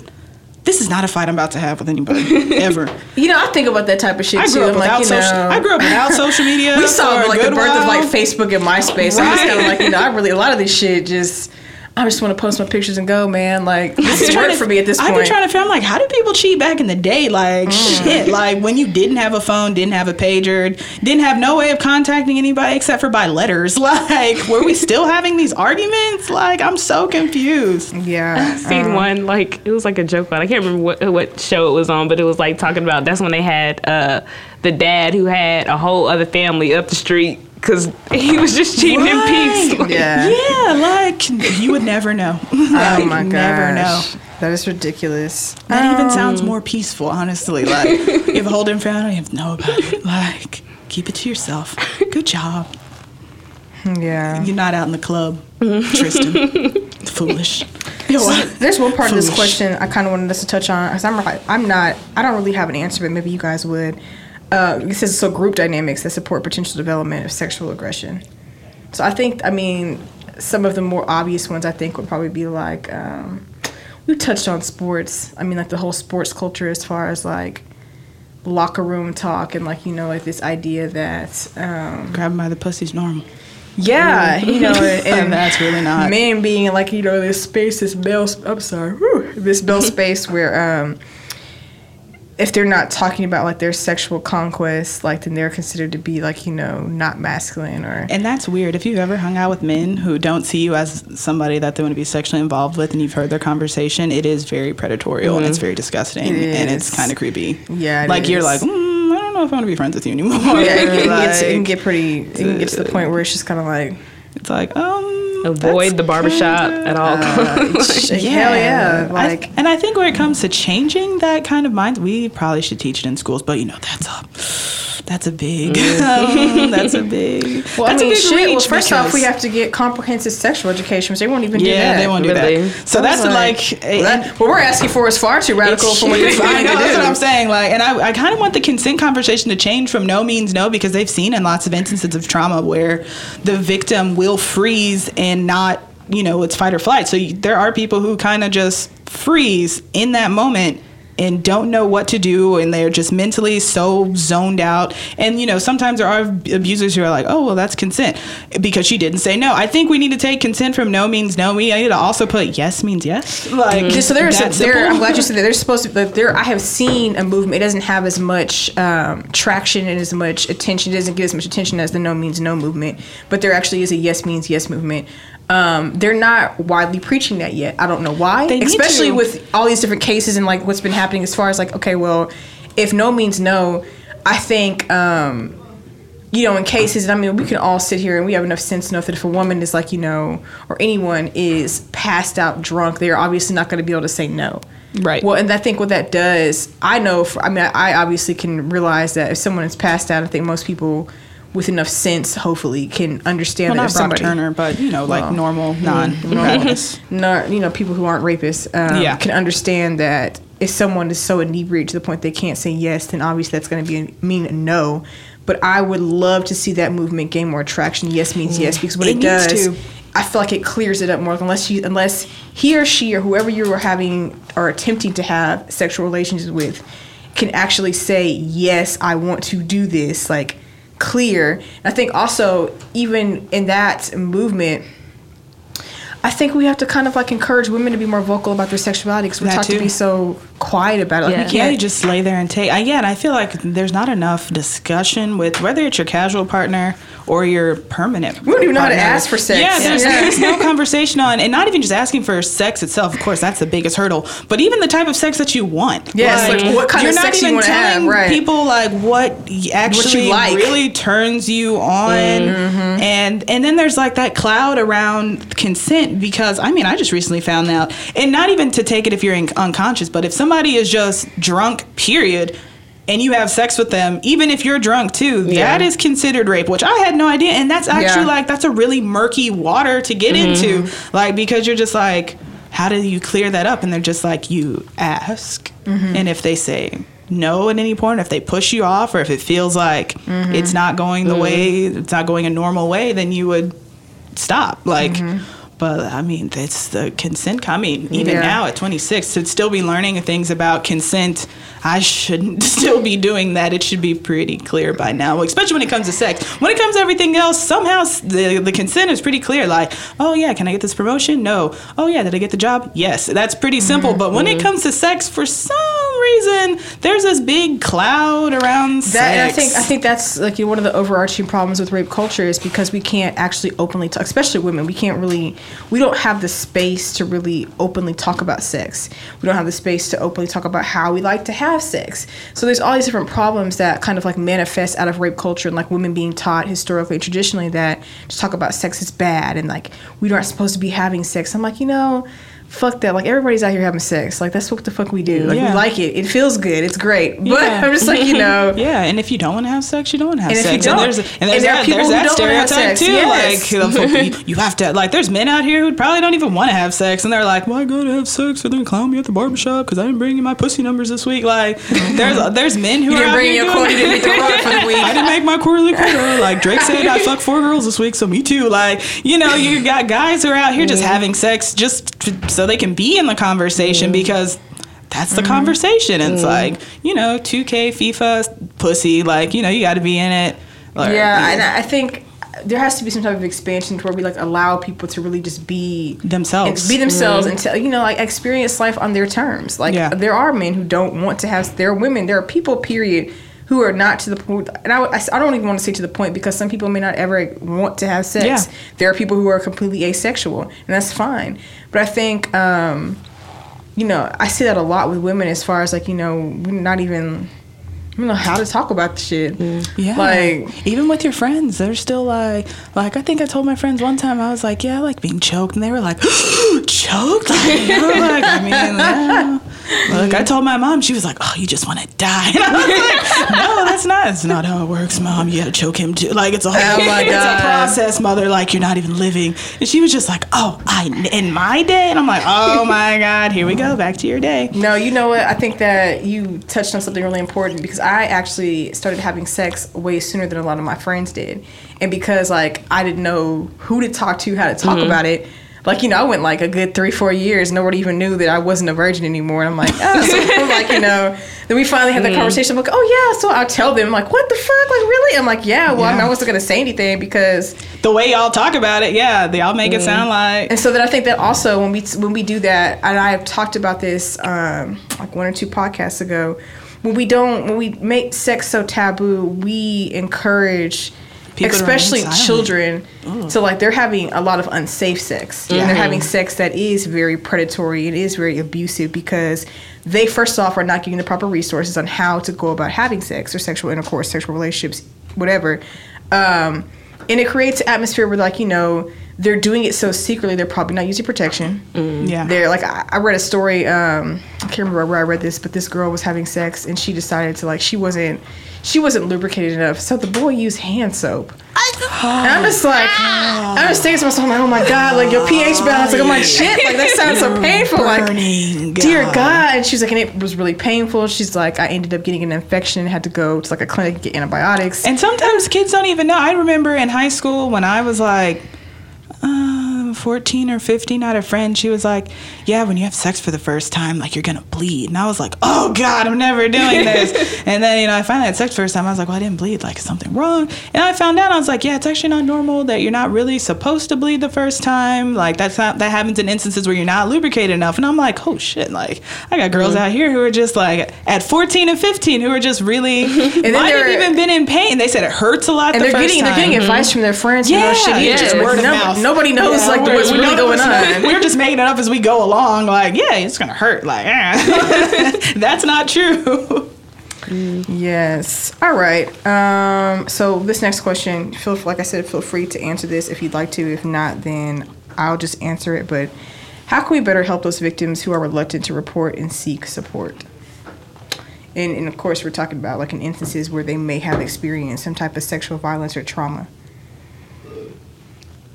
I can start. Okay.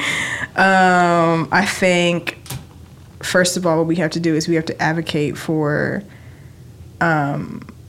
stricter laws, like not what do I want to say? Not even laws, like a more streamlined. Yeah, off judicial, honestly, like it would take a restructuring of the entire. I don't even like when I think about rape and rape culture. I don't even think about the law. I just want it here, 1-on-1, face to face. Like I'm very much not a legalized person. Like I don't even want to get married, like on paper. Like if I love you, and I would want it to just be between us. So when I think even about rape culture and rape and changing the narrative of sexual violence, I just want to hear it in person.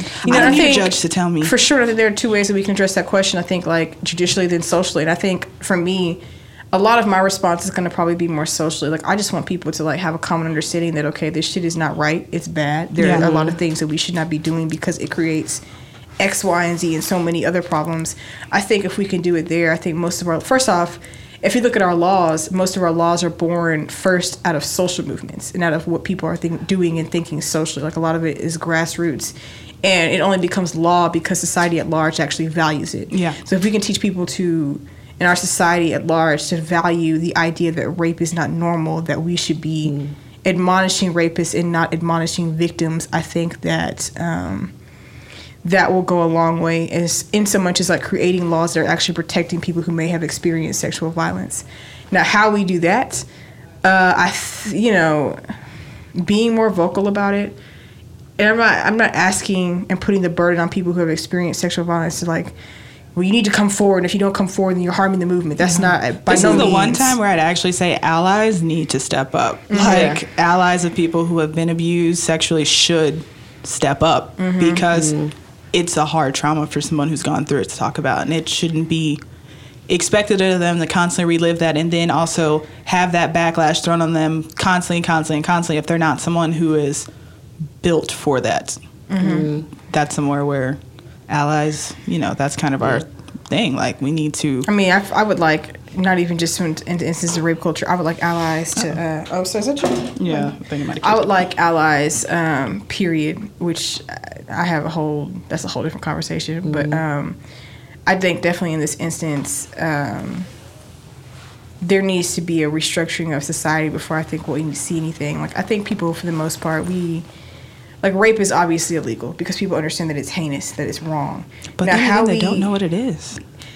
There you go. So the education component is missing because people they're not even really clear on what consent is, what rape is, what crosses the line. So I think that if we can create an atmosphere in society where we're more open about educating people about that in a way that they need to be educated, and like really dismantling some of the other parts of our society that really encourage people to be violent and sexually violent, that we'll see some actual change. To be honest, I'm not really sure, besides what we're doing right now, I don't really have a response to that. I don't know, because it's such a broad issue. I would say, like, one thing, like, I admire is just having somebody, whenever you finally do come out and tell somebody, and then it's like, me too.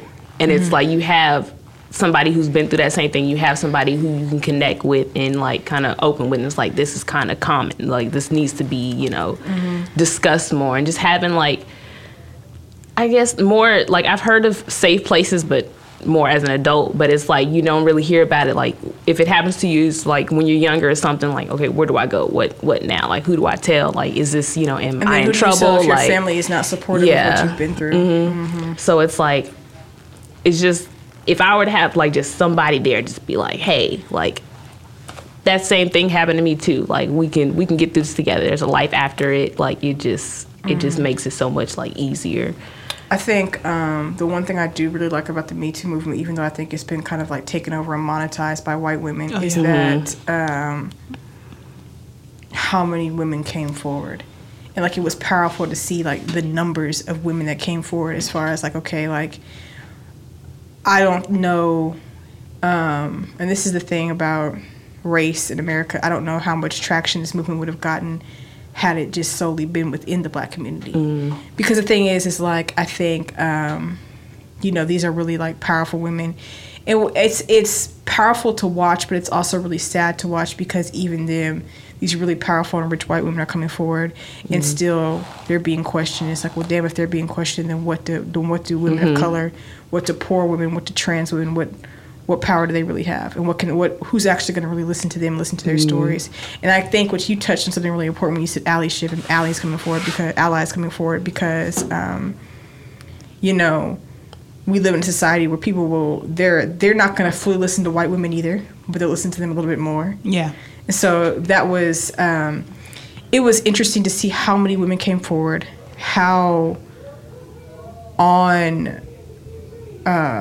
just how mainstream that movement became. But then it was also interesting to see, and this kind of pissed me off, Black Lives Matter activists saying, well, and not a majority of them, just a few that I saw coming forward and saying that the Me Too movement was taken away from the BLM movement. I'm like, how? Because this is my thing with that, is like, I think people really have a very poor understanding of where that movement was birthed from, and how Black Lives Matter. It's not solely for police brutality, but it also, like, people have a really poor understanding of what intersectionality is. Like, Black Lives matters also, like, when there's a police officer in Oklahoma who has sexually assaulted 14 Black women, they intersect. So I think that was also really heartbreaking for me to see, is that people are coming out and saying, well, this movement, and then the fact that it is a movement created by a Black woman, and that there are Black men saying that it's taken away from the BLM movement. Man, I hadn't seen that, but that's crazy. Wow. Oh yeah, I'll tag you in this video that because I guess they just don't know that police rape people. They rape men in prison like crazy. Yeah. Not just other inmates. Yes, guards, correctional officers. Black men. Don't be surprised. Like if you ever end up in jail for in prison for an extended period of time, they do rape you. The COs do rape you. The male ones. Yeah. And then if you go to female prison, you will also get raped by the COs and the inmates. Like. It's pervasive. Yeah, it comes through. Like I know a lot of, and that's the thing. Like a lot of men are, when they make those jokes about rape and jail and and it's really not a joke. Like they definitely COs will stand by and watch you get raped. And not they'll give a fuck. set you up and not give a fuck. And not give a fuck. Especially if you piss them off. Yes. Because there's no consequence for them. So they'll just, hey, you want to rape them? Hey. I had to go through a training to be able to volunteer at the Dallas Juvenile Centers. And they actually exclusively talk about that. They're like, there are a lot of instances where we have to really watch correctional officers because, like, if they have a vendetta against someone, they'll set people up to, like, get killed, raped, beat up, all sorts of stuff. And, like, the thing is, like, where are most of these prisons built? In these rural-ass, like, hillbilly, podunk-ass towns. I've never driven past a prison. Listen, I'm from West Texas. And we live in Texas, and we got the most prison. We got, like 40% of the prison population here? See, this is the difference between, like, you grew up here in Grand Prairie? Yeah, I grew up in West Texas. So, like, I was in West Texas. My mom was actually a nurse at the French Roberts unit. I had one in Abilene. Oh, yeah. No, we have, like, 3. That's right. Yeah. So we have, like, 3 there. And then at one. Around Abilene, there are like 7 more. And these are maximum security prisons. And so, these people who are working, these are not people who are, liberal thinking individuals. You need like very little credentials to become. Oh yeah, they hire their family on, and then and if you're training. Like military, you're like, ooh, yes, that's the most qualified person we got on the team. In the training, he mentioned this. He was like, a lot of these people will get positions in these prisons, and they'll hire on their family members. Well, if your family member does something stupid, are you going to tell on them and get them fired? No. And that whole law enforcement, that is a gang. Like they are definitely. These are overseers, modern day overseers. There is a slavery girl overseers. There's a documentary. The plantation. There's a documentary on Hulu called The 7-5, and it's about corruption within within an NYPD police precinct, and like the amount of stuff. This guy was like 21 when he joined the force. The amount of stuff he was doing, like he was running drugs, doing fake raids, and when his partner finally turned on him, just so he didn't have to go to jail and go away from his family, they like. The police department, other police officers came out in droves calling him a rat. He's a snitch. They're over here, And the guy, at the end of the day, even though he like embezzled millions of dollars and this is NYPD? NYPD, and did massive amounts of coke and stole massive amounts of coke and did all these fake raids and kicked in people's doors and all this other bullshit. He got like 18 months of a 7 year. It's a fucking joke. And it's just like, they're not, and he was probably treated like a king in there. He probably like had his own cell, like on some true like celebrity status once he went in there. It's probably no big deal. Books were probably always full, didn't even have to worry about it. Probably eating good food. Like police, BLM and Me Too are very much so hand in hand, because as a man you can get raped. Anybody can get raped. Yeah, I think that's another thing with rape and culture. Black men, y'all are probably getting raped at a higher rate than white men are. Well, y'all are the majority of the prisoners anyway, so I definitely believe that. And they're definitely not listening to that population about anything, because once you become a criminal, you're a liar. Nothing you says, you can never do any good. You're a liar. You're done for. And niggas, y'all 6 times more likely to be thrown into prison for lengthy sentences. There's a kid in Alabama whose friend got shot and killed by the police, and he's going to jail for 65 years because he's considered an accomplice to murder that he didn't commit. His friend got killed by a cop, and since he was there, he's considered an accomplice to murder. Yes, that case right now is all over the place. That is crazy. And it's pathetic. It's so sad, and I'm just like, whoo. I'm like, it's somebody help him. Ruin that please. whole boy's life, innocence, psyche. People kill themselves in prison, and they're mostly black, brown. They're not generally white. Well, again, like I said, you look at the population; it is mostly black and brown, and now. Women. And women. They're the fastest growing population right now. Yeah. And I mean, we have Orange. We have Agent Orange in office. And, I mean, he's building up all these new prisons now for immigrants. He's about to start throwing them in prison like they're about to be people going to work and not coming home ever. Yeah, my thing is, once you do this, once you get rid of all these quote-unquote people who are taking away all these quote-unquote things that you need, what then do you have left to blame it on? Like, what then do you blame your, like, your just low-achieving actions on? Like, once you get rid of all the blacks and the browns and the colors and the this and the that and the women, like, what the can poor. and the poor. And what then can you blame things on? Like, do you just have to make shit up? It's my hairpiece today. Like, my weave's not laid. It's really fucking up things. Like, what do you blame it on? Yeah. But that's crazy. But you know what? BLM has very much taken, like, they're saying it's taken like a similar role like the Black Panther Party. I'm sorry, not to be confused with the movie. No Wakanda here. But it's just taking that role where, yet again, black men want to be the forefront of this movement. All people getting killed. You mostly hear black men getting all the outcry. Oh, a black man was killed, but you don't. I think Sandra Bland and what was the girl who had the 3-year-old? Look, it's that bad. I can't remember her name. The girl. I know there's the girl who got shot on Facebook Live, and they shot her kid in the leg too. Dang it! Why can't I remember her name? Yeah, it's bad. I can't remember her name. I'm not going. The other girl in Baltimore, they kicked in her apartment and killed her in front of her 5 kids. Corin. That's her. Gaines. Is it Corin Gaines? Yeah. I think it's Gaines. Yeah. Look, we both on this one like. Well, I mean, this is the thing. It's like, and then there's so many. So look, I'm not. That's what I'm saying. I'm not paying attention, but there's so many. That is the issue right there. There's so many people being killed. There's so many people getting killed that we're trying to like remember names and getting to the point now. It's like this person. It's like too many to keep count of. I don't even try and remember where they're from. Like I just try to remember names and stories because it's like it's everywhere. Like.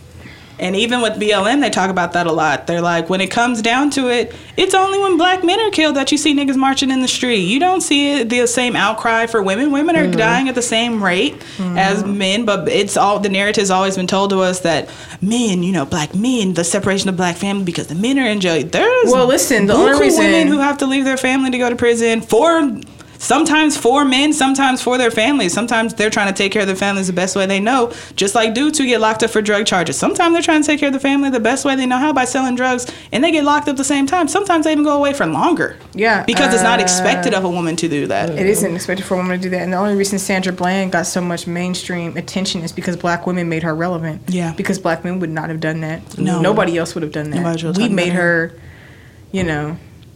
like relevant. Maybe Sean King did, but oh god, I think Sean King is like a glutton for like gore. Like if you go to his page, it's just always somebody getting shot and killed, and it's a digital graveyard. Like I just can't understand. I was like, it's incredibly triggering, and people really give him a lot of credit. I mean, not to say he hasn't done anything, but he definitely keeps you informed. But God, he doesn't really bring about a lot of solutions. It's just a lot of talking, considering the platform he has. Just a lot of talking. So I'm going to go ahead and wrap us up with this last question. How can we begin conversations about these very sensitive issues without alienating people further? So I think when we're talking about rape culture, I'm talking about any social issue. We want to do it in a way that we bring the conversation out and allow people to like take place in the conversation without triggering them, without further traumatizing them. I actually don't have an answer to this question, so I'm going to let y'all do it. And maybe as we talk, maybe something will come to mind, but without further alienating people. I think we should always keep the conversation open. Because a lot of times when people think of rape, they think a creepy man in the alley and, just a woman walking down the street. I think we should keep it open and maybe we shouldn't even call it rape. Maybe we should just say a physical viation. Like, not even a discount rape, because I feel like at this point, like, nobody knows what the fuck rape means. Like, we might even need a whole new word to explain what this means, because rape it's harder to change a definition than it is to create a new word, like, to be honest. Like, just kind of describing the scenario and just seeing if that applies with anyone. We could, when talking about it, we could take the gender off, because, men will, everybody gets sensitive when they feel like they're being grouped into that category of the main people who do it. Even if they are statistically, they'll still feel, I am not doing that. So it's always good to keep it open. Because there's like those men get raped too, and I'm like, but y'all really don't give a fuck about them either. But keeping it open, so there's not too much room. And it's funny that you say that, because I don't like to cuss people out in open forum. I really try to avoid it, but I mean, I will.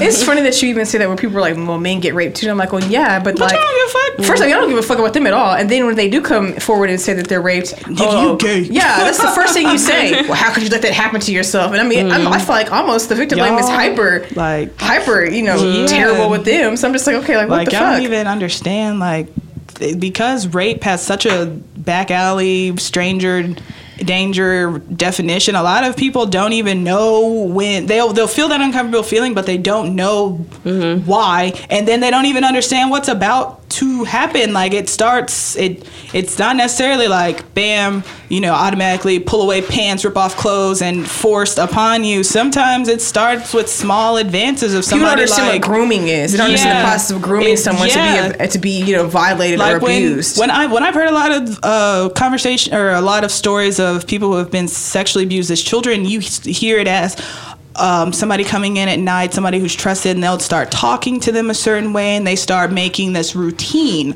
of playing these games. So let's do this, let's do that, and then one day that game crosses the line, and once you've built that trust and that comfort level with someone, especially someone as vulnerable as a child, yes. You don't know. So even when it comes to adults, I mean, in the back of your mind, I'm not always thinking that, it's a rapist. You don't always think, this is a rape advance, or this is someone who's trying to get me. But a lot of times it is. Like, sometimes you are being groomed to get got. So changing the narrative of what rape is, because, for a long time, I didn't necessarily know, and I'm pretty sure a lot of people don't know what it is either. No, a lot of people still don't know what it is, and so even having those conversations about how to make it more comfortable for people who have. I think we should just disillusion saying, "Oh, have you ever been raped?" Just take that word out of it, because nobody knows the definition of it, because it is a lot broader than what it's always been told to us or what it was even taught to us. One of the most heartbreaking things to me is when people talk about their sexual experiences and they don't know they've been raped. Yeah, they don't know they were violated. They don't know that what was happening. And then was you not hear it normal. and you're like, wait. Yeah, and then to someone who fully understands what rape is, you listen to them that's not okay. Yeah, that's a violation. Yeah, I mean, I wasn't really feeling it, but he kept going. That's a violation. So I just let him. Or, if you ever think about that, right? I mean, I was so crazy, girl. You're like, no, that's not. That's not okay. Yeah. So, gotta definitely change the way rape is thought of, and I think we just need to, I don't know, change the word, find a new word. There's something with the word that needs to be changed, because what it triggers in people's mind isn't always everything that it entails. Absolutely. Did you have anything you wanted to say, sweetie? I kind of wanted to, I agree with everything that you were saying too. I'm just gonna kind of give an example or a metaphor, kind of how 50 or so years ago, whenever you think about just sex in general, how taboo it was, and now how more, people are more comfortable with talking about it. It's still kind of a gray area, but people have been more open to talking about it. But it's just small steps going into talking about rape or being molested, and just, kind of making it more comfortable to talk about. Right. And then, hopefully it can grow from there. I think so, for sure. I think we had a really good conversation, y'all. I think we got to talk about some of the things about rape culture that I don't think a lot of people in everyday conversations even get around to being able to talk about, which I also think is really important in having these conversations, because what we have to do is we have to open the dialogue more to include more. Otherwise, rape will always be this very streamlined thing that people think about, well, rape is only this, when it's actually, a variety of different, it can be a variety of different things. So, I just want to thank y'all. Did y'all have any final words y'all wanted to offer, or? No, man, I think you said it all. Yeah. I think we got in there and did the damn thing, and I think this is something that we'll probably have to revisit again on season 2. It's a really large topic, and it's something that, I don't know, you would feel like you wouldn't meet somebody who is, but I think the earliest experience I've had with somebody who told me they were sexually violated was 8th grade. And, you know, that's really young. At that time, you know, you don't think about it. But when I look back, I'm like, wow, in 8th grade, somebody was sharing with me that they were sexually violated. And it was something that they didn't even express to anyone else. And then me, I didn't express to anyone else because I was just like, well, you know, who do you tell? Like, that's kind of their business. You don't really go around telling people that. And then it's like, even just as you get older, I just started hearing that story more. And I'm just like, what? Like, it's still just like, where do you go? Like, what? And then I'm thinking, like, wow, like, what are you feeling mentally? Like, it's just so much. Especially, and then you think about the fact that, you know, that these types of stories are being shared among children. Right. Like, most adults aren't equipped to deal with that. So only imagine what children are doing. And you don't think how glib kids are. Like, when you are a kid, like, kids really just say it like it is. So for somebody to just tell me that, like, that probably was something really pressing on their mind. I mean, that they had to get out. Yeah, and I'm sure now as an adult, they probably don't go around telling that story. But I'm like, damn, like, because now they understand how stigmatized it is. But back then, as children, and I've been friends with this person since 1st grade when he told me, and I was just like, what? Like, what? Like, and he's like, yeah, you know, my boyfriend, he told me the same story about him when he was in Boy Scouts. And I'm like, what? Like, what? And I'm like, now I'm just like, so damn, like, what was going on? Like, you know, you just think, you're just like, what the fuck was going on? Oh, God. But yeah, it's definitely a conversation you have more. Yeah, for sure. Well, again, I just want to say thank y'all so much for coming in. I'm about to take a little Snapchat video of y'all. Hey, you gotta be on the. I gotta actually be active. Is that a picture? You gotta actually be doing the podcast. Yeah. So, thank y'all again, and I think we're gonna peace out. Make sure you catch us. I will probably debut this episode towards the end of April, so I will be sending out notifications via Instagram. Remember, you can follow us at the Slayyyleste Show. That's Slayyyleste, Slayyyyeste show. So that's about it, y'all. Y'all have a great night.